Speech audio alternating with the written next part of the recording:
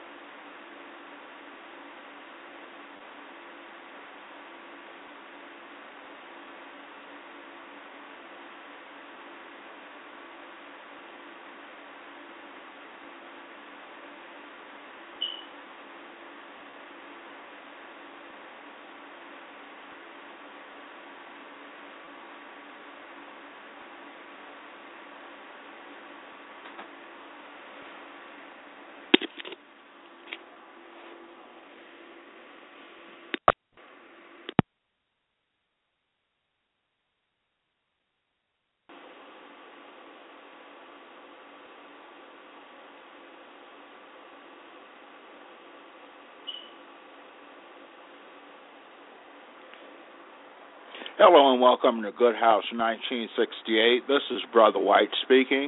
What I do is read and interpret from the Tanakh. It's the Hebrew Bible. We have a good lesson planned for today. We were talking about the people destroyed because of their disobedience to the Creator and causing problems with the word of the Creator, trying to call him a liar. Let me open with a word of prayer and we'll begin the service. Good, I petition you that you open the eyes of the brothers and sisters as they're able to understand the Tanakh and the wisdom held within it. I pray that you direct their steps to a place of righteousness where they're able to serve you by doing righteousness and not lingering on wickedness for their daily gains or daily means. I pray that you remove the deceptive hearts that we have and cause a righteous heart to grow a good heart. I pray this in the name of Yeshua. Amen. All right, let me begin my Bible reading.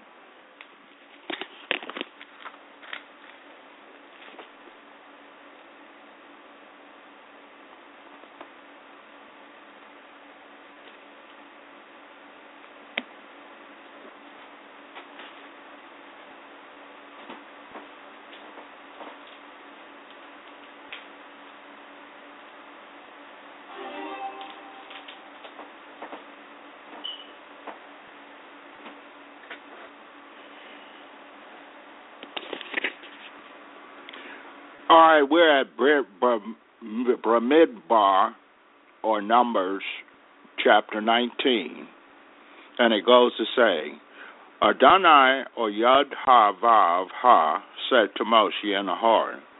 This is the regulation from the Torah which Yud-Ha-Vav-Ha has commanded. Tell the people of Israel to bring you a young red female cow without fault or defect, in which is never born a yoke. You are to give it to Eleazar the Kohen. It is to be brought outside the camp and slaughtered in front of him. Eleazar the Kohen is to take some of its blood with his finger and sprinkle his blood toward the front of the tent of meeting 7 times. The heifer is to be burned to ashes before his eyes. Its skin, meat, blood, and dung is to be burned to ashes. The Kohen is to take cedarwood, hyssop, scarlet yarn, and throw them onto the heifer as it is burned up. Then the Kohen is to wash his clothes and himself in water, after which he may re-enter the camp, but the Kohen will remain unclean until evening. The person who burned up the heifer is to wash his clothes and himself in water, but he will remain unclean until evening. A man who is clean is to collect the ashes of the heifer and store them outside the camp in a clean place. They are to be kept for the community of the people of Israel to prepare water for purification from sin. The one who collected the ashes of the heifer is to wash his clothes and be unclean until evening. For the people of Israel and for the foreigner staying with them is to them this will be a permanent regulation. Anyone who touches a corpse, no matter whose dead body it is, will be unclean for 7 days. So we see here by touching the dead, even if you go to a funeral, you're unclean, but through the ransom paid by Christ, his life, we are made clean. He must purify himself with these ashes on the 3rd and 7th days. Then he will be clean. But if he does not purify himself the 3rd and 7th days, he will not be clean. Anyone who touches a corpse, no matter whose dead body it is, and does not purify himself, has defiled the tabernacle of Yud-Ha-Vav-Ha. That person will be cut off from Israel because the water for purification was not sprinkled on him. He will be unclean. His uncleanliness is still on him.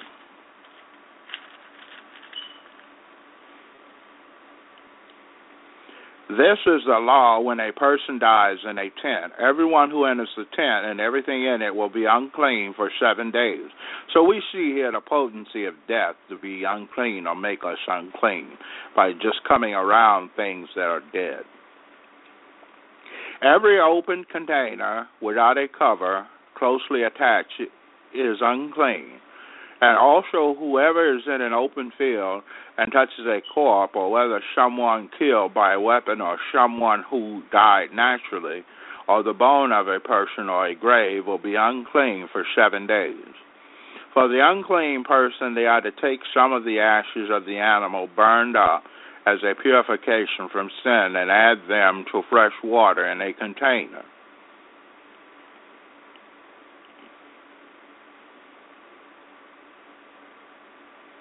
A clean person is to take a bunch of hyssop leaves, dip it in water, and sprinkle it on the tent, and on all containers, on the people who were there, and on the person who touched the bone, and the person killed, or the one who died naturally, or the grave. The clean person will sprinkle the unclean person on the third and 7 days, and on the 7th day he will purify him. Then he will wash his clothes and himself in water, and he will be clean that evening. The person who remains unclean and does not purify himself will be cut off from the community because he has defiled the sanctuary of Yud-Ha-Vav-Ha. The water for purification has not been sprinkled on him. He is unclean. This is to be a permanent regulation for them. The person who sprinkles the water for purification is to wash his clothes.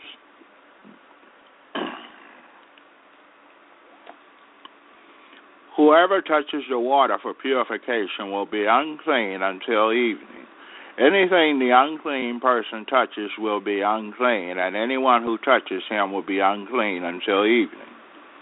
The people of Israel, the whole community, entered the Tzin desert in the first month, and they stayed in Kadesh. Then Miriam died, and there she was buried. Because the community had no water, they assembled themselves against Moshe and Aharon. The people quarreled with Moshe and said, "We will wash, we had died when our brothers died before Yud-Ha-Vav-Ha. Why did you bring Yud-Ha-Vav-Ha community into the desert to die there, we and our livestock? Why did you make us leave Egypt?" So here the brothers and sisters are complaining again about dying in the desert, or why they left Egypt, a sin, because they were crying out in Egypt. And this is why it's a sin, because they were being brutally done in. Good frees them, and they say they want to go back. So they're saying that they had no reason to call upon them in the first place. To bring us this terrible place without seed, figs, grapevines, pomegranates, or even water to drink. And as we can see from the previous lessons, God gave them these things, but yet they're complaining about they didn't have these things. Moshe and Aharon left the assembly and went to the entrance of the tent of meeting and fell on their faces. And the glory of Yud-Ha-Vav-Ha appeared to them. Yud-Ha-Vav-Ha said to Moshe, "Take the staff, assemble the community, you and Aharon your brother. Before their eyes, tell the rock to produce its water. You will bring them water out of the rock and thus enable the community and their livestock to drink." Moshe took the staff from the presence of Yud-Ha-Vav-Ha as he had ordered him. But after Moshe and Aharon had assembled the community in front of the rock, he said to them, "Listen here, you rebels. Are we supposed to bring you water from this rock?" Then Moshe raised his hand and hit the rock twice with his staff. Water flowed out in abundance, and the community and their livestock drank. But Yud-Ha-Vav-Ha said to Moshe and Aharon, "Because you did not trust me, so to cause me to be regarded as holy by the people of Israel, you will not bring this community into the land I have given them. This is Marava, spring, disputation spring, where the people of Israel disputed with Yud-Ha-Vav-Ha, and he was caused to be regarded as holy by them. Moshe sent messengers from Kadesh to the king of Edom. This is what your brother Israel says. You know all the troubles we have gone through, that our ancestors went down into Egypt. We lived in Egypt a long time, and the Egyptians treated us and our ancestors badly. But when we cried out to Yud-Ha-Vav-Ha, he heard us, sent an angel, and brought us out of Egypt. So we see here, when they Yosef first entered Egypt, he wasn't treated badly, him or his parents, or his offspring, or his people. But yet, as time went on, when the pharaohs changed and Pharaoh's heart changed, the people were put in chains because they outnumbered the Egyptians and because of the wickedness of the Egyptians' heart. Now here we are in Kadesh, a city at the edge of your territory. Please let us pass through your land. We will not go through your fields or vineyards, and we won't drink any water from the wells. We will go along the king's highway, not turning aside either to right or to left, until we have left your territory.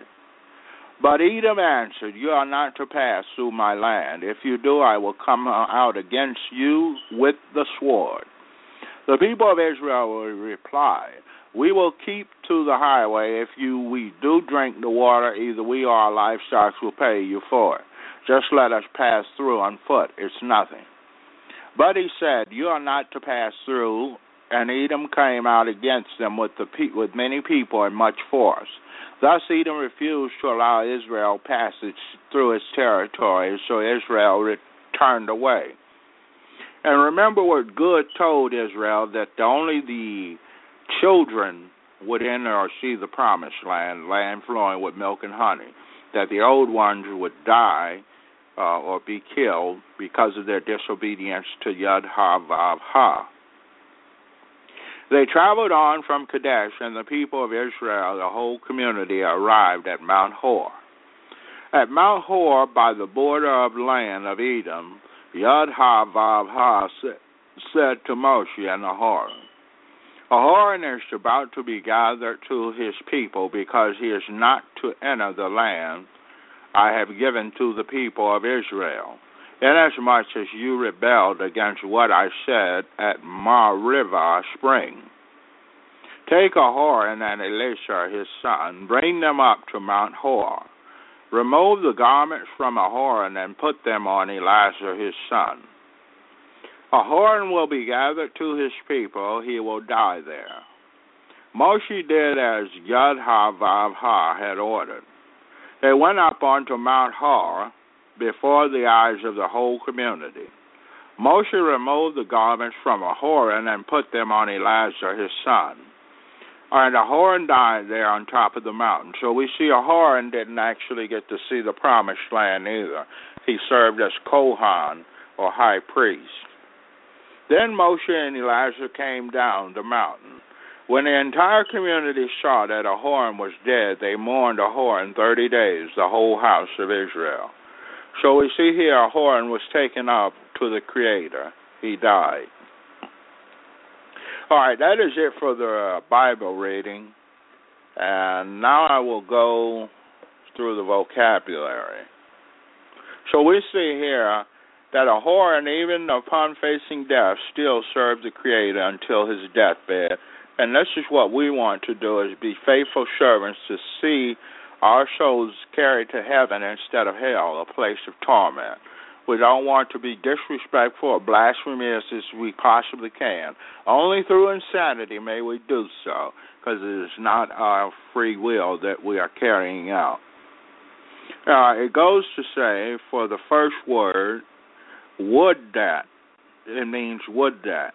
And it's Aleph, Resh, and Lam, I believe it is.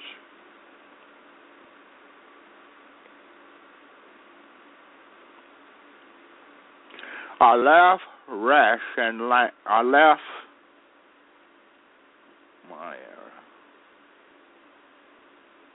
Aleph, Heth, and Lam. Our second word, Amish, Aleph,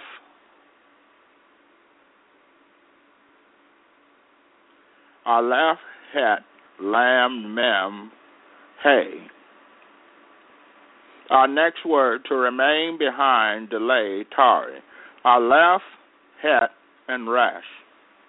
And if you need, you can look up the Hebrew vocabulary online, or if you need me to send it to you, I'll send you a vocabulary sheet with the verbs on there, and nouns and pronouns. You could give me a call. As a matter of fact, just email me at partsautomotive@hotmail.com. Just email it to Parts Automotive, PARTS Automotive @hotmail.com.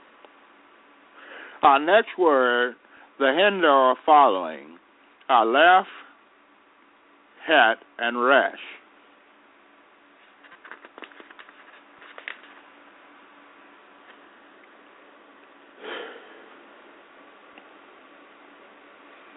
Our next word, a man that turneth backwards. Aleph, het, resh, yud, and then the T, or the cross symbol. Our next word, the hinder side, or back part. Aleph, het, none, with a dot on top, and then resh. Our next word,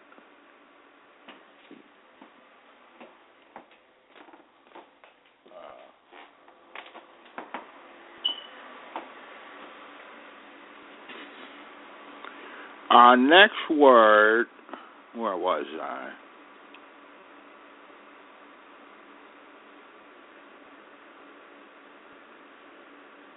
Means backwards, and that's Aleph, het, resh, nun, yud, and then tav, and it means with a T at the ending. It means backwards. Our next word, coming after or behind, Aleph, het, resh, nun, and zayin, and nun has the dot on top. All right, that is it for my vocabulary reading for today, and I'm going to say a prayer and then be leaving you. You guys take it easy, and I pray you had a safe Halloween.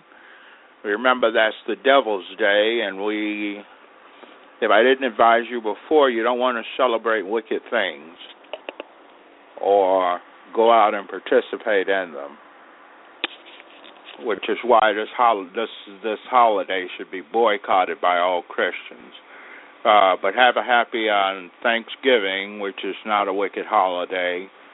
So